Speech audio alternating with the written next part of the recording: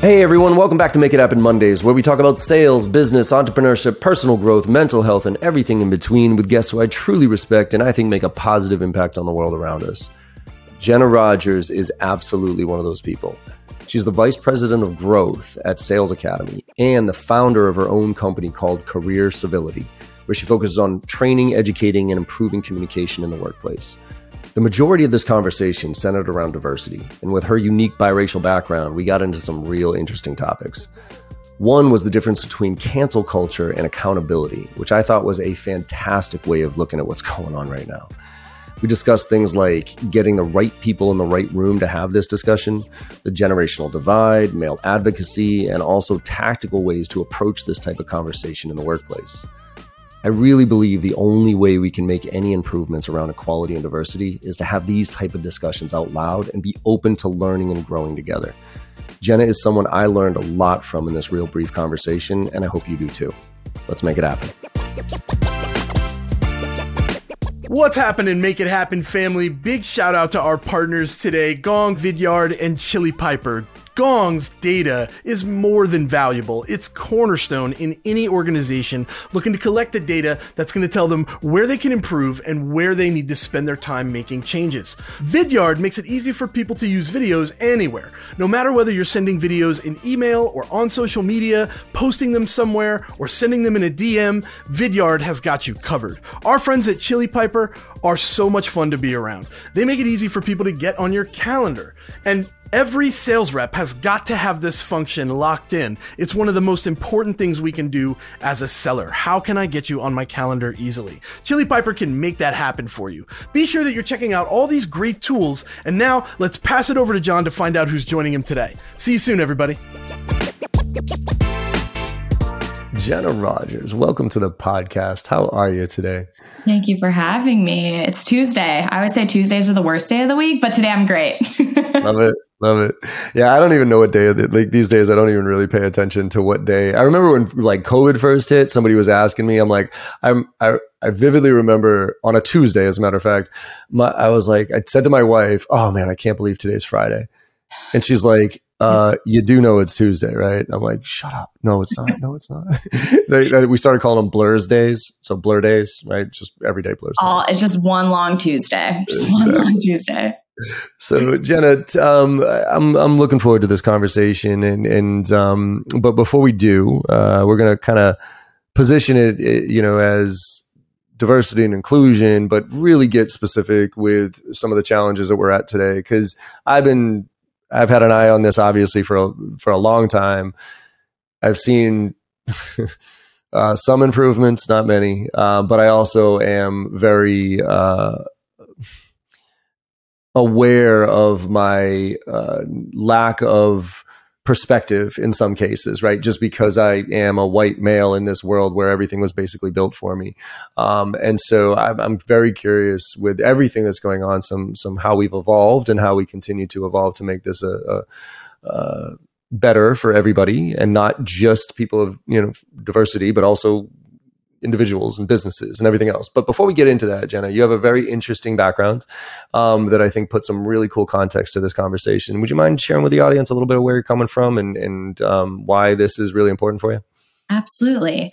Well, outside of being a woman in tech sales, I'm also a biracial woman in tech sales, and I'm a mother as well. So it's very nuanced in terms of, the DEI conversation is nuanced in general. And then my perspective is also nuanced because there's a lot of different angles that I can perceive it from. And I like to call myself professionally, I like to call myself a corpreneur. So I work in corporate full-time sales, but then I'm also an entrepreneur, and I have my own LLC consulting business where I'm helping individuals and teams communicate more effectively in the workplace. So whether that's amongst colleagues internally or with clients externally, my goal is to change the conversation in the workplace, because I really do think that communication is the catalyst for a lot of change. So I appreciate the podcast format as well, because this is the opportunity for us to start having these conversations. Yeah. And I think the biggest thing is the willingness to have the conversation out loud. That's the one improvement I have seen, is that there is an openness now to having this dialogue, whereas before it was more than uncomfortable to have this dialogue, specifically for somebody in your position. And so, your focus is on the conversation, right?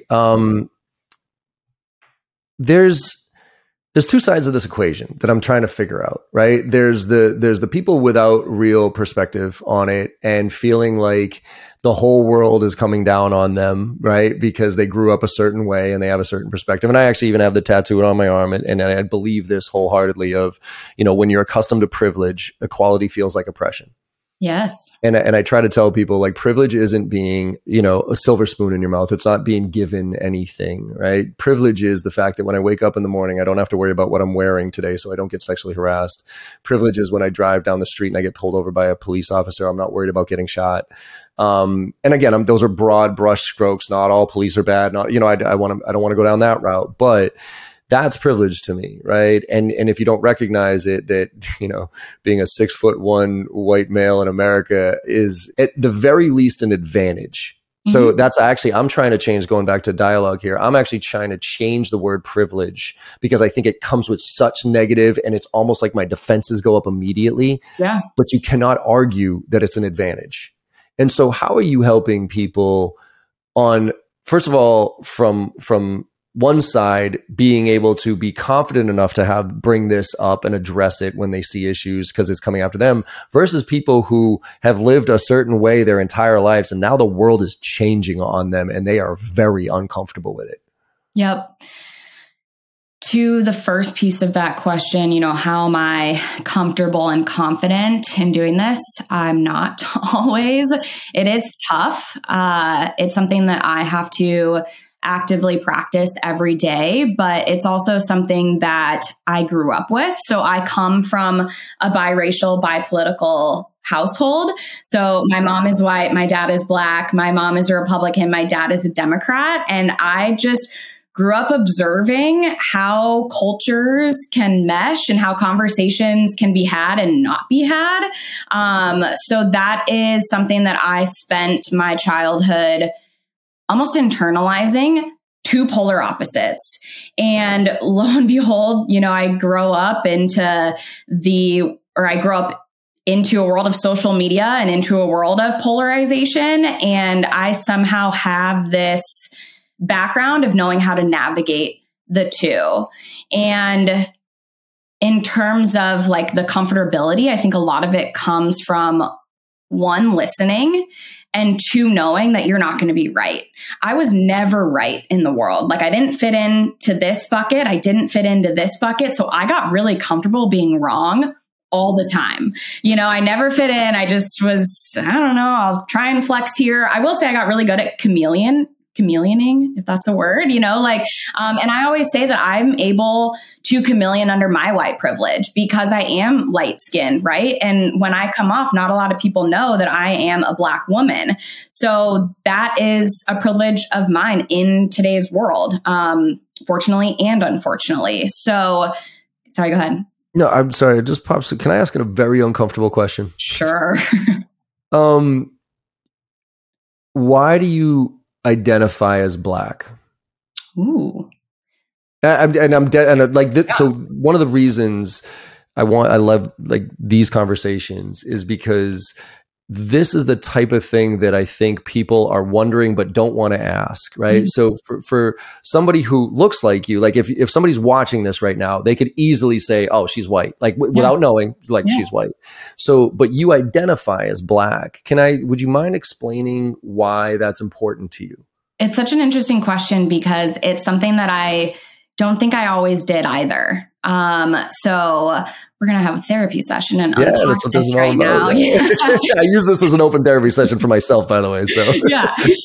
So I grew up in Tucson, Arizona, which is predominantly a Hispanic community. And so I actually was able to chameleon into like the Mexican Hispanic heritage, and no one really questioned that, I guess. If I had $1 for every time someone asked me, "What are you?" I wouldn't need to be in sales. That is a question I grew up a lot. So what are you? My brother and I got that a lot. Sometimes we would just make up things, right? Like make a joke about it. So the identity piece has always been really interesting for me, for my family. My dad was adopted into a blonde hair, blue eyed family. So that's another piece of the identity. My dad and I look very similar. I also, when I'm out in the sun, I could get multiple shades darker, right? So it's something that has fluctuated throughout my life. When I moved to Chicago, people would ask me, what are you? And I'd be like, oh, like I'm originally from Arizona. They're like, oh, that makes sense why you're so tan. And I'm like, actually, no, it's because I'm Black, right? So just, it's always been, and even now you can see me like shifting in my seat. Like it's been an uncomfortable, identity has always been an uncomfortable topic because I don't know how it's going to land when I tell people. And that's the sad reality. It has not been until I've become more comfortable and confident in my own identity that I'm like, I'm a biracial woman, I'm Black, I'm Black and I'm white. And I've had to learn how to step into that power. I love that. And I think that it's interesting that what I'm sure was challenging for you growing up as a child and dealing with that and kind of almost making a joke out of it because you had to now almost it's a superpower for you because to your point, you were able to absorb both sides and see. And so therefore your unique ability to have this conversation is now, benefit, but it's got to be brutal growing up, like with people asking you those questions. And I've always wondered, these are people that I think a lot of people come with good intentions, but they ask dumb questions.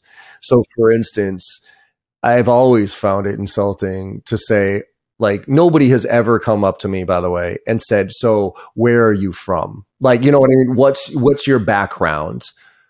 Other than Boston, you know what I mean? Oh, you were like, where do you live? Oh, Boston, right? But nobody's ever been like, oh, are you European? Are you Irish? But for some reason, when there's a shade on somebody, it's like, oh, where are you from? And the from isn't town. It's like some weird outside country type of thing. So how I don't want to put words in your mouth, but I'm guessing you've dealt with that a lot. Yeah, for sure. How do you deal with the ignorance, well-intentioned ignorance, I guess, if for people, again, going back to people who have lived a certain way for a very long time, because I feel like things are changing so fast right now and people are not good with change. And so generationally, I'm a Gen Xer.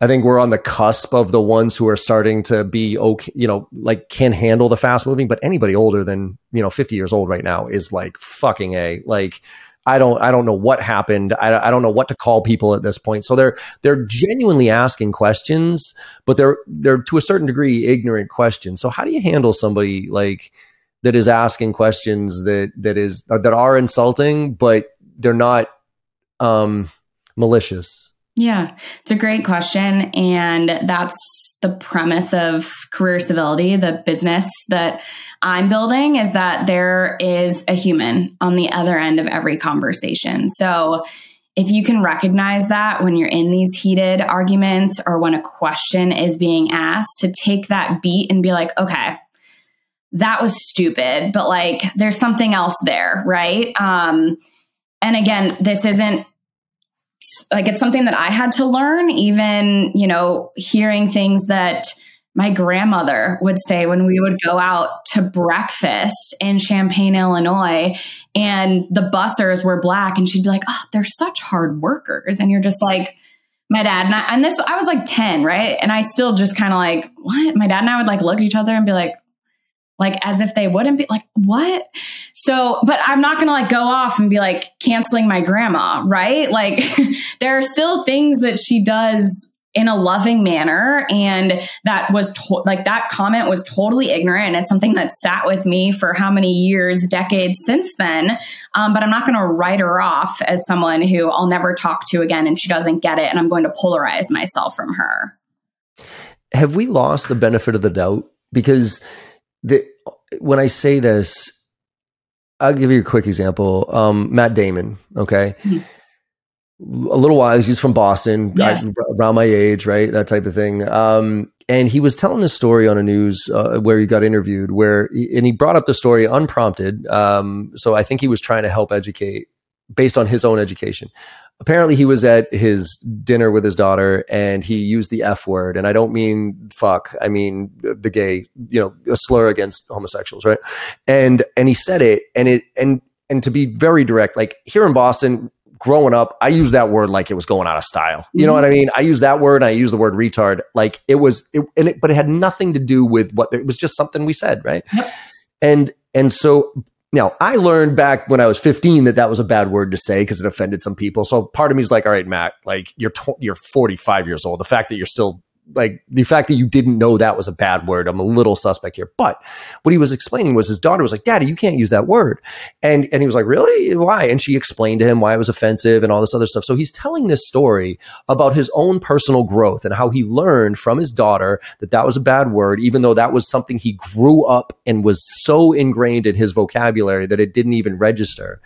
And he got eviscerated online. Like people shredded him for being like, how dare you?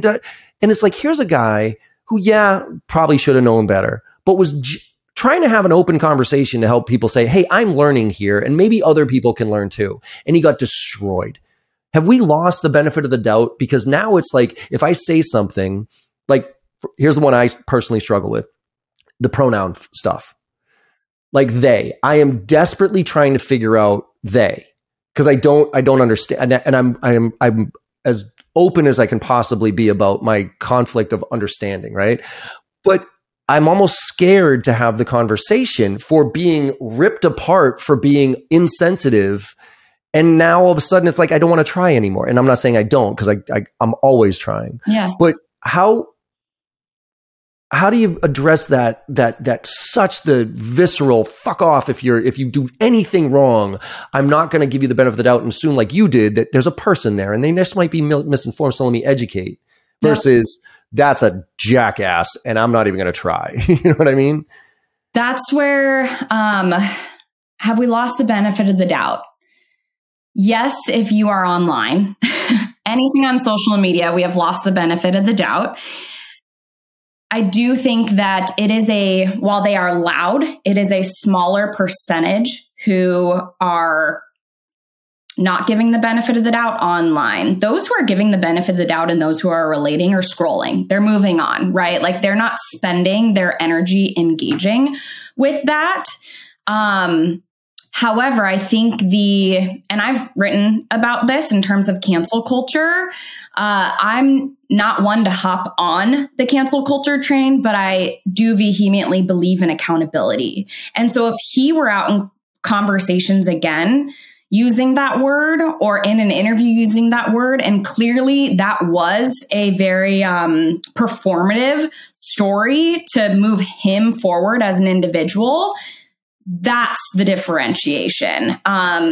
You need to be held accountable, and then you also need to take onus and improve yourself moving forward. So again, nuanced question because all of it is, but that's how I delineate between benefit of the doubt and holding people accountable. I think that's important too, the cancel culture versus accountability. And I think there's a big difference between those two. Yep. I am all for accountability, but I feel like the cancel culture is almost creating a negative impact to this, because it's forcing other people to just roll their eyes at almost anything and not try anymore. So, it's such a weird balance. And I think you're spot on as far as it's a small percentage, but they're so fucking loud. I know. You know what I mean? On both sides, they're so loud. And so it's like having this conversation. I'll give you, I was down this weekend. I won't say who it is, but I went down this weekend to somebody who is in my space and is a hardcore right-wing Trump supporter. And I am not. But we found common ground. And we were able to have real conversations. And what I kept coming back to him, because him and his wife were there and we were having conversations and they were telling me I was an idiot and I was telling them they were an idiot and all this other stuff. It was fine. But what I really kept realizing was the broad brushes that they kept speaking in. All you Democrats, you're all, and it's like, whoa. Hold on a second. it isn't a black or white thing. It isn't a Democrat or Republican thing. There are nuances to all of it. And I think once you get to that level, most people are pretty damn close. Like as we started to peel back the issues, yeah, there were some that we were like, go fuck yourself on that one, right? But there was others where it was like, yeah, actually, we agree. Yeah. We agree on abortion we agree on gun control at a certain, you know what I mean? So it's like, it's this broad brush piece. So let's go tactical internally here. Yeah. Say you're at your job right now and you're not a white male. And you have a white male boss who is well-intentioned, but blind to a lot of the microaggression, a lot of thinks that saying stuff is funny, whatever. And it's not overtly sexist. It's not overtly racist, but the undertones are there. And he kind of couches it as, ow, come on. You know what I mean? Like, well, stop being so sensitive. I'm a good guy. I have black friends, that type of guy, right? If you are in that situation and I'm the boss, okay, and you're uncomfortable, but I don't even know it, how do you approach me? Is this in person, via Zoom? Let's do it in person, and then let's do the Zoom version of this. But say it's the office, and and I'm like walking around, and hey everybody, whatever, saying dumb shit, and you're just like every day you just kind of like, oh God, man, I just wish he wouldn't say that. Like he's 80% he's pretty legit, but there's just that 20% that I just have to button up because I don't want to be known as a complainer. Totally. So how I would approach it is you do have to be very strategic with this because to your point, you can't be a complainer. You don't want to put a target on your back. And I don't want this to be perceived as being complacent or compliant with it as well. But especially as a biracial female in the workplace, you really have to pick and choose your battles. So my recommendation here is take out a note on your phone and start documenting every scenario and situation. That honestly is just a little therapeutic for yourself. If you don't journal, just pull out a notepad and just write it down. Make sure that the notepad is secure. Maybe don't date who said it, right? But write it down. Get it out of your head because it will eat you alive. So that's the first thing. Write it down. The second thing is decide if you want to expend energy on this. Because while I could come in here and say, fight the good fight, challenge everything, come in there, stand your ground, this is very emotionally taxing for people who are other, people who are minorities. And you need to make that decision if this is something you want to spend energy on. So write it down. Evaluate if you want to address it and spend energy on it. Then evaluate how you can do this and where you would most feel safe doing this. If you have it written down, you have examples, or if one example pops up and you're ready to expend the energy, you need to figure out the channel where you'd be able to voice this without being made fun of, without being fired, without having any consequences or repercussions come your way. If you work at a larger organization, maybe that's HR. If you work at a smaller organization, maybe it's just your coworker. Figure out a safe space where you'd be able to bring this forward. The fourth thing I would recommend is if you really want to be bullish about this, wait until there is a opportunity in a meeting, an email, a water cooler talk, and know how you're going to push back or know how you're going to confront it. So those would be my 4 tips as to how you can approach it, address it, and then hopefully maybe light the match for a little bit of change. Yeah. And I think this goes to the benefit of the doubt of giving that person a little bit of the benefit of the doubt that they're just ignorant and they don't know any better. And if you can approach them to highlight some of that stuff and they make changes, then you're fantastic. Right. But if they don't, then, you start to understand where you work. and who you work for, and therefore maybe where else you want to work. Because I remember when we did our We Need to Talk webinar, one of the questions was like, what do you do when your boss is overtly sexist or whatever it is? And I'm like, quit. I go, because there's the likelihood of you changing an overtly sexist person, not high. So going back to your emotional, like the amount of emotion that it would take to address that, probably not worth it. And so that's where you just got to go find a company that realigns with your values and everything else, which I think is hopefully something that's happening right now with what happened with COVID, is that a lot of people are kind of reassessing what's important to them and looking for opportunities that align with their values and not just money oriented, but really feeling welcome at work. I think that's a huge part of what's happening right now for the quiet quitting and those type of things as well. Yeah, for the better. Yeah, exactly, as they should. But let's talk about the advocacy here of like the male advocate, right? Because I think another part of this is recognizing that you're in a somewhat toxic environment and looking for help that maybe isn't your boss, who is the one who is creating the toxic environment. Let's talk about both sides of this equation. There's the male side of this equation of somebody who wants to help, and then there's the other side, or the white male side of the equation, and then there's the other side of the equation that is looking for advocates that might not necessarily be your boss. Is it as simple as developing relationships internally and typical relationship development to get people on your side to help you with this, or do you need to be more intentional? I think you need to be more intentional. And my answer might have been different 2 weeks ago, but I was at an event on Thursday. So I don't know, 4 business days ago. And it was a diversity program, and phenomenal content, great program. But what really stood out to me and what was really fascinating and honestly really disappointing and kind of fired me up is that of the 30 people on this program, 2 were men. And what was so disheartening for me is that the people who will be able to actually implement the strategies that were taught on that program are men. And the women are the ones who are caring about it, and they don't have a seat at the table, or they don't have enough seats at the table to make change. So I do think that being a male advocate, you have to be intentional about it. And then when you think you're being intentional about it, you have to be more intentional about it. And then when you think you're being even more intentional about it, you got to go a level deeper, because your intentionality is missing the boat. It's just not there yet.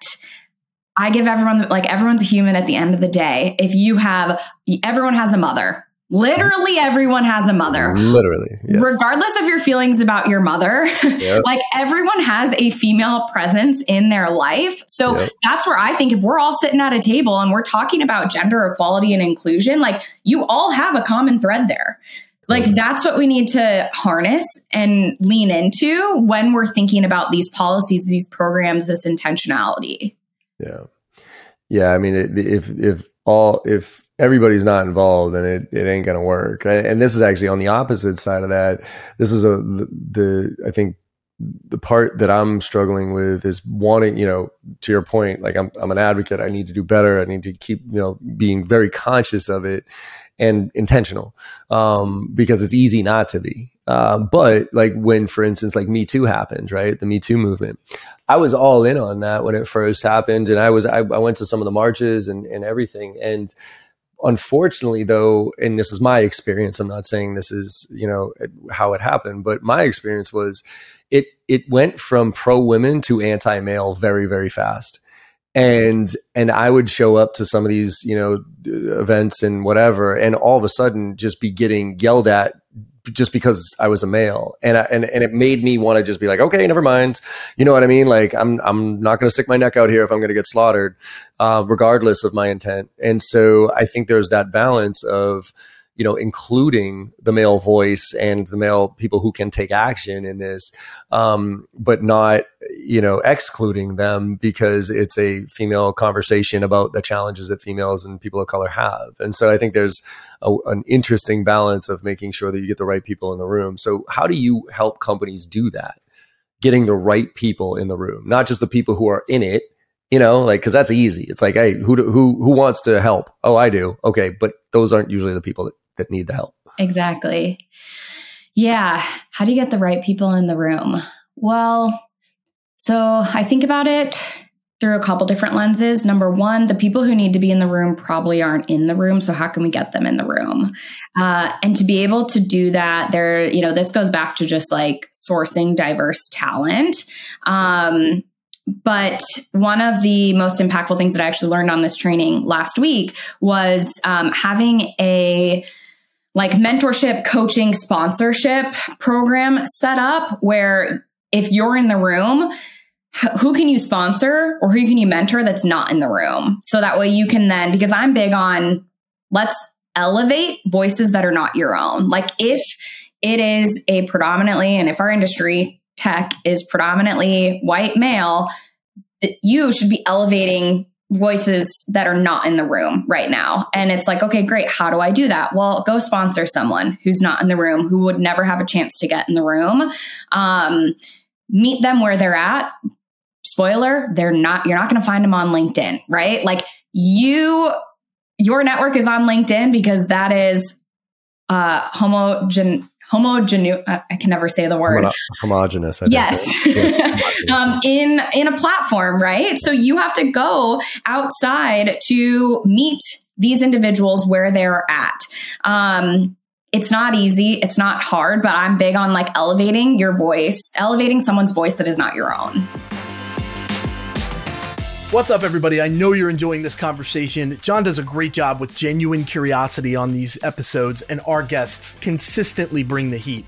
We want to take a moment here and let you know that you've got an opportunity to become better than you were yesterday. And you can do so by gaining access to all of JB Sales content. All of their training, tips, techniques, tactics, and takeaways can be yours for $1 a day. $365 for the year gets you annual access to everything, including our private Slack channel for members only, which you get access to all of us directly 100% of the time, 24 hours a day. And then at the same time, you're going to get access to our bi-weekly Ask Me Anything sessions where you can bring real deals to the table and get the help that you need where you need it. This is very, very important. Sales reps that invest in themselves are often found at the tops of their leaderboards. Join us today and get the help you need to become the seller that you deserve to be. That URL, one more time, is joinjbsales.com. Let's get back to the show with JB and our guest for this week. I don't know if you've ever seen it, but one of my favorite examples of privilege is there's a guy who stands on out in a field with a whole bunch of people, and they're all in the say it's 100 yards, and they're all at the end on the line, and he's like, "Hey, I got $100 here for you. Whoever wins this race, gets $100." And so you see everybody get ready to go, right? And he's like, "Hold on. If your parents are still married, take 2 steps forward. If you didn't have to pay for college, take 2 steps forward. If you never had to worry about where your next meal was coming from, take 2 steps forward." And he goes through all these things that somebody like me would be like, "Oh yeah, I've never had to worry about food. I've never had to worry about this." Right. And what happens is at the end, by the time he's done, there's 2 or 3 white dudes right there, almost right at the finish line, and everybody else behind him. And he's like, "All right, now go. Who do you think is going to win this race?" And that struck me as, that's privilege. You know what I mean? That's advantage. And so to be able to give other people that platform and that ability and be proactive about it, I think is the key part. I don't think we can, or at least me, I'm going to say this about me. Black Lives Matter made me realize when I woke up about it, it's not okay anymore for me to just say I'm not a racist. You know what I mean? It's not okay just because, I'm not a racist. I got black friends. But no, now you have to do something. Yep. We need to have momentum in the right direction. And so that's why the intentional piece of this, I think, is critical. Yeah. And that's where I would say, take your microphone and walk it back to the people who are still at the starting line and hand it to them, right? Yep. What's your experience? I was on a meeting right before we started recording, and this woman is starting a nonprofit to help women who come from the foster system actually get on their feet. And she had said, I want to teach these women. She said, I think what sets us apart, or what sets the haves and the have-nots apart, is exposure.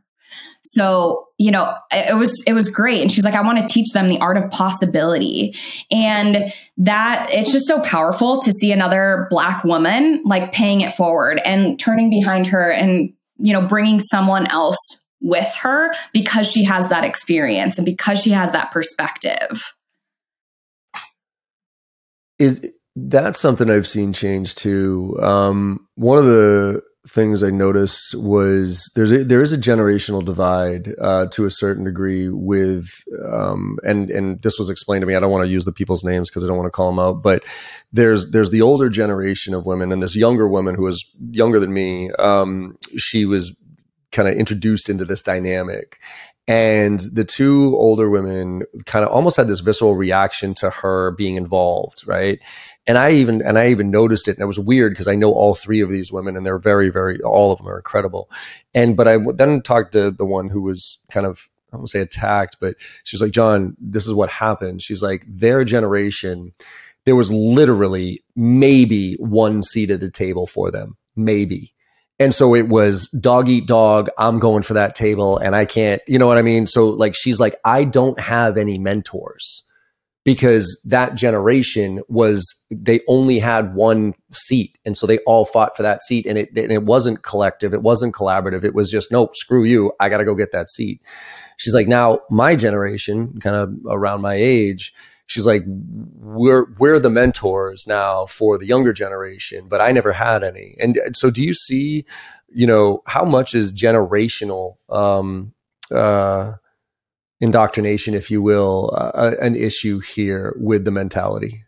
I think it plays a really big role in this, and it makes a big impact, especially just in terms of like, well, I had to work for it. Like, fuck you. If I had to work for it, you're going to work for it. Like, if I did it, you're going to have to do it. That's it. The seat at the table is absolutely it. Now there's this big conversation in the workplace now that Gen Z is getting into the workplace, how different they are from millennials and their work ethic. And to be honest, I'm here for it. Like, I stand for Gen X because I think about it from that perspective, right? Like, if I grow up on this polarized perspective, I see the same thing happening in the workplace with generations. So I see, the boomers, there were no women in the workplace, right? Like, the woman stayed at home. She was the homemaker. They focused solely on everything at home. So that way the man could focus on work, one track mind. Gen X was the first generation to come in and introduce work-life balance because both men and women were working and they both needed to pick their kids up from school and soccer practice. So they then introduced work-life balance. Millennials came in and introduced this idea of I would say they doubled down on balance. I think it's kind of backfired on us a little bit recently because now we're like checking our email before we go to bed and like first thing when we wake up. But they, they really challenge that you don't need to be in an office, full time, and that you can work remote and that you can fit your work around your lifestyle. And Gen Z's coming in here like, I got boundaries. I'm not working all the time. Like, every single generation has challenged the status quo. And guess what? It's moved the needle forward. So that's where I come in, is to like, on one hand, I understand the effort and the resilience that it took to get to where you're at. And on the other hand, it's like, there could be a better way for us to do this. And maybe we could learn from each other, right? Because maybe that boomer or that Gen X, if they learn a secret from the Gen Z, they won't have to spend twice as long getting to that spot as Gen Z does, and vice versa. Yeah, it's the amount we can learn from each other is if we're open to it. I remember, and this is it's a bummer. My buddy, we used to go to the Patriots. We had season tickets, and his dad would sit there every time because it was his dad's season tickets, and we were young and we were idiots, and we were all just getting drunk and beer pong and all that stuff. And he would just sit there with his newspaper, and he would read, and I would, hey, Joe, how's it going? Right. But I would know it was Jeremy's dad. That's who he was. Right? And I remember he passed away, and his wife wrote his obituary, and I read his obituary, and I was so like, damn it. Because it was like he was an entrepreneur. He was, he had 2 venture capital firms that he was running. He like the experience and being an entrepreneur myself. I had somebody sitting next to me every single Sunday who, if I had spent 10 minutes just trying to learn from him, I probably would have expedited my growth as a professional and a person tenfold just by a 15-minute conversation with him and his experience. But we tend to disregard that experience. Why do you think that is? Why do you think that, especially here in the States, we disregard age and experience compared to other generations? Have you ever heard that thing where, like, if somebody's drowning, there's a child, a mother, and a grandparent, right? And they're all drowning. You can only save one.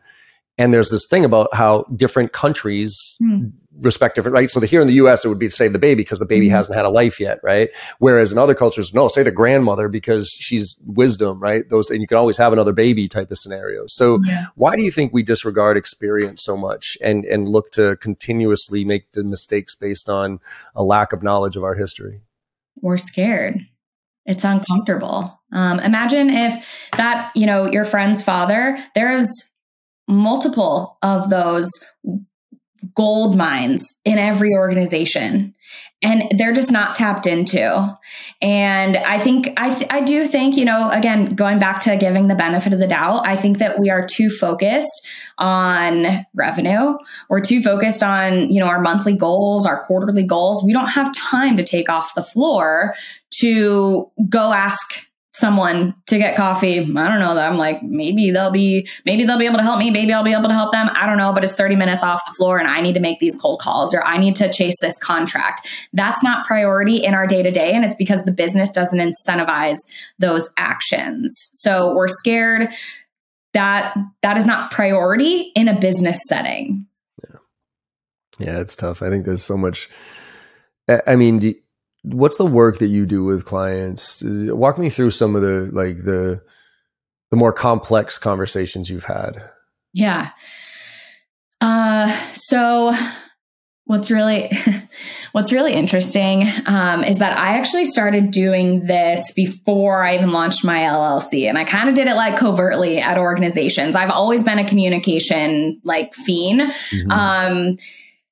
But when I worked at an organization, I think I was getting my master's at this point because I went back to get my master's in communication to springboard my LLC. I needed that extra credibility as a woman. Like, I need more credentials for people to take me seriously, which was a pretty penny. Imagine. But anyways, I was at my last organization. It was Q3, our biggest quarter. That was ending in December, and we didn't do well. And so we had like a rally cry team meeting in the conference room one day. And our manager was basically just trying to figure out why is our team missing? What's going on? And as I sat there, again, just listening and observing, I decided to ask a question. I said, well, what's everyone's definition of a team? Is it that we're all working together towards one goal? Or is it that we all have individual goals and we're working together to help each other accomplish them? And the team was split 50-50. And so that really uncovered, there was a fundamental disconnect in the team dynamics as to what we were trying to accomplish, which resulted in us just kind of fumbling the ball, right? Excuse my boys club term and a sports analogy, but we just talked about the Patriots game. So, it's top of mind. And that's the type of work that's where I lean in. Those are the conversations that I have to help people understand that you might not be on the same page right now, but you can be. You might not be successful working together right now, but you can be. You might be nervous to work with this individual, but they actually could make you more productive and more successful. This is really scary to break these barriers and to give control and give power to someone who has lesser experience or someone who looks different than you. But different doesn't necessarily mean bad. So different definitions, I didn't peg either one of those as being like, oh, well, you're the problem in this team. It's like, no, now this is great information to use so we can all come together and help each other accomplish our goals and hit the team goal, right? So that's the work that I do, is really getting down to the interpersonal workings of teams, specifically in the workplace, because too often it is swept under the rug. It is business. It is not personal. It is business. We are here to chase a number. And I vehemently disagree with that, because you wouldn't be able to chase that number if you didn't have people working for you. Yeah. Well, and also, and I'm sure you have more insight on this than I do, as far as it's not just a good thing to do. It's actually really beneficial from a bottom line standpoint. Like, from what I understand, diverse teams excel and succeed far more than homogeneous teams. You know what I mean? So this isn't just let's make everybody feel good and make everybody feel like, this is like the new strategy moving forward into the new world about how you can excel, right? Yep. I don't necessarily know if that lands, unfortunately. Really? Yeah. Sorry, go ahead. Well, no, go ahead. I'm sorry to talk over you. I was just going to say, there are so many studies about it, and I don't think that's what's going to make the change. I don't think that's what's going to move the needle. I don't exactly know what is, unfortunately. That's why, I'm thankful that you are giving this platform and the microphone so we can have this conversation, elevate the conversation. But I think that a lot of people operate in the, if it ain't broke, don't fix it. And they don't think it's broken. People like us, like me, we know it's broken because we are struggling every day, and we're trying to figure out ways to be valued in the workplace and to be paid accordingly. We feel it every day, but those who are in power and who are in the norm do not feel it. So it's not broken to them. Yeah, it's sad that sometimes it's like almost like an existential threat that has to occur in order for somebody to I don't want that to happen either. Like, that scares me too, right? Totally, right? Like, you're forced to do it because of, public pressure or whatever it is. And that's always like you're supposed to do the right thing when nobody's looking, right? Versus doing the right thing only because. Yeah, I mean, I think that we got a long way to go. What are some things, let's finish up with kind of tactically, what are some things that people can do to keep this conversation, keep elevating this conversation, and keep, trying to break through these barriers? Are there some very tactical things or places that you can tell people to go learn a little bit more about or reflect on, or any of that stuff? Yeah. There are a lot of resources out there. The diversity movement is one of my favorite resources that I've worked with in the past. They do webinars, they have white papers, they have all the data. They also deliver the content. If you need help having conversations in the workplace, like myself, obviously, as a resource. The other thing is, be mindful of the conversations that you're having in the workplace and how you are approaching situations, and be mindful of being performative versus being action oriented, because Could you explain? Yeah, there's a difference between saying, I really want to hear your opinion and I value your perspective, and taking action on the opinion and perspective that was shared. Okay. And to your point, when we've made progress, I think that, we're hosting webinars and we're doing panels and we're doing all that. And then there's like, cool, thanks for your story. Thanks for your opinion, but we're still going to do it my way. So be very mindful of that. If you're going to ask for someone's perspective and opinion, you might want to be ready to put it into practice, because if you're not, don't ask it. Yeah. Well, so on that note, what's one thing, for instance, I could put into practice? I know you don't know a ton about me or my interactions, but outside of using my platform to elevate the conversations, what would be one thing that you could say, somebody who's well-intentioned, who I think is empathetic? My empathy journey was my mom. I think my mom raised me right. But then when I had my daughter, I was like, holy shit. Wait a minute here. And then the We Need to Talk webinar really woke me up, because we did a survey to everybody. And I recommend everybody go check this out. Cause we didn't want to preach, right? It was me and these 3 other women, and we weren't going to say, oh, this is just to your point, like webinar, whatever. We asked people, hey, it's an anonymous survey. It's a Google Doc. What's one question that you're afraid to ask? In the workforce, what's one example of something that isn't blatantly obvious that would be kind of like, huh? And then what's a positive thing like that you've seen make a difference? And when I read when I read all the comments of the things that happen, I almost started crying, because I was like, shit. Because it's never the macro, it's never the overt, it's all these microaggression things that pile up and everything else. And so I tell every male who thinks they don't have a problem in their organization, go read that. Tell me that that's not happening in your organization. Because I know it's happening. It was happening in mine.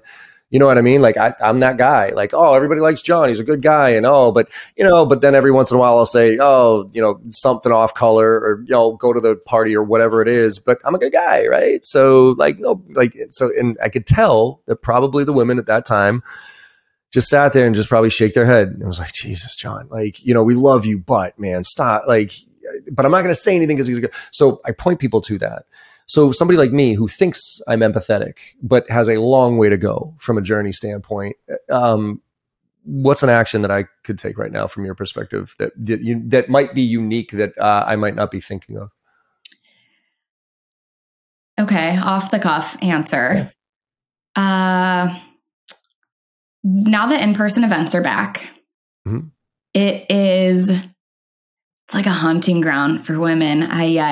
So when I started out in my sales career, you part of sales is like wining and dining clients, right? And the amount of times that, I'd be at a happy hour or at a dinner or at a lunch, and the insinuation of the client relationship being more than it is. And I mean, because, in downtown Chicago, a lot of the like nice bars are in hotels. And how many times there were people like, should I charge it to the room? And I'm like, oh, I'm literally 22 years old. I just started my career. Like, he's 58. Like, what's going on? So being aware of the dynamic, and especially when alcohol is involved. I mean, and this, by the way, this happened a couple months ago, when I was at a work dinner, like getting winked at across the table, like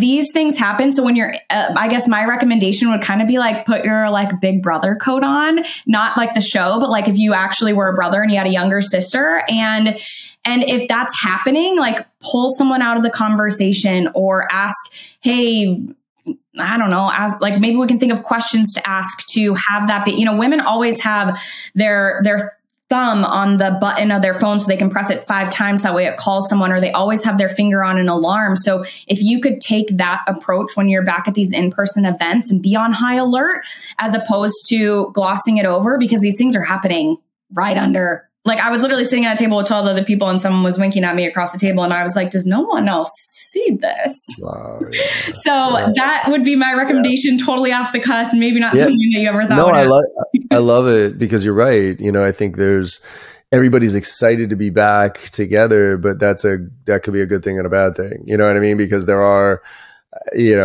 unfortunately, I've learned more than I want to about certain people in our industry who are dirtbags. You know what I mean? And are just because they stalk, they say, you know what I mean? They do it or like at the bar. So it's just that person. So it's their word against theirs, and that person's more popular than they are, so they can't say anything type of scenario. Yep. And it's like, oh, like when you have a perception of somebody and then you hear that, you're like, oh, I know.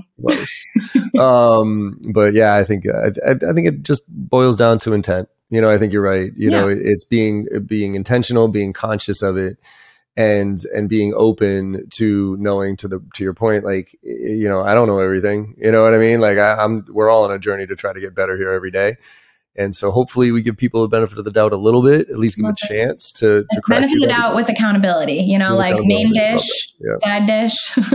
Yep. I love that. Awesome. Well, Jenna, thank you so much for coming on and having this conversation. Yeah. Where can people find out more information about what you're doing, about, you know, any of that, so how to connect with you or any of that? Absolutely.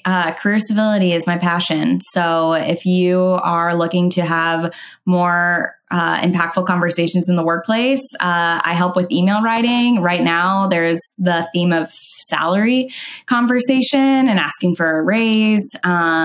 So all tough conversations to have in the workplace, all nuanced, something that you're not taught in the workplace. So at Career Civility on Instagram, I don't really post on LinkedIn, but you can find my personal LinkedIn, Jenna Rogers. Perfect. Yeah. And actually that salary thing, that's a real thing. You know, that stat of when a man applies for a job, he's like 60, if he looks at 60% of it, he's like, yep, I got this. When a woman applies, she has to be like 100% of all the things. So literally how you even write the job description. But then to your point of going and asking for the raise, most dudes ask for a raise even if they suck at what they do, whereas women have to excel at the highest level, and then they just hope they'll get a raise from, you know, somebody who's paying attention, and that has to change. That's it. I was pretty naive in thinking that in sales, men and women had equitable pay, and now, I was sorely misinformed on that front. So, because I was like, everyone talks about their compensation in sales, like I know, but nope. Wrong. Well, we can only do what we can as far as keeping the conversation going, Jenna, right? And hopefully, thank you for handing the microphone to me, sharing some time with me today. I really do appreciate it. Thank you. Yeah, no problem. Thank you for doing what you do and dealing with what you have to deal with. And it's not funny, but it you know, you have to laugh about it, right? I was going to say, if you can't laugh about it, you go crazy. So yep. Awesome, Jenna. Well, thank you so much again. And look, everybody, I hope you enjoyed the conversation as much as I did. And, you know, again, just be intentional, right? It's no longer okay to sit on the sideline and say, well, just because I'm not, that's okay. Be more intentional about making a difference. Pay it forward with your privilege. And just like I said all the time, you know, go out there and make somebody smile today. Because no matter how bad your day goes or how bad you think it went, if you made somebody smile today, you know you had a good day, and the world needs a lot more of that right now. So thank you all very much, and I will see you on the other side. Thank you so much for your time today and listening to the podcast. I hope you enjoyed the conversation as much as I did. With your support and our incredible guests, we're one of the top sales podcasts in the industry with over 1 million downloads, and I can't thank you enough. To keep the momentum going, if you could go to your favorite podcast platform and leave us a 5-star review, I would greatly appreciate it. In return, I will answer any question that you have on Instagram. Hit me up there at John M as in Michael Barrows with a video question or a DM, and I will get right back to you, I promise. And last but not least, if you're looking for training, I'm adjusting my training approach this year, and I'm actually going to be delivering training to the masses. I'll be delivering live training the first and second week of every single month, with our 2 marquee courses, Filling the Funnel and Driving to Close, to anybody who wants to join. And it includes membership in our on-demand platform with weekly AMAs. So you can go to jbarrows.com/open to check out the details. Thanks again, and have a great day.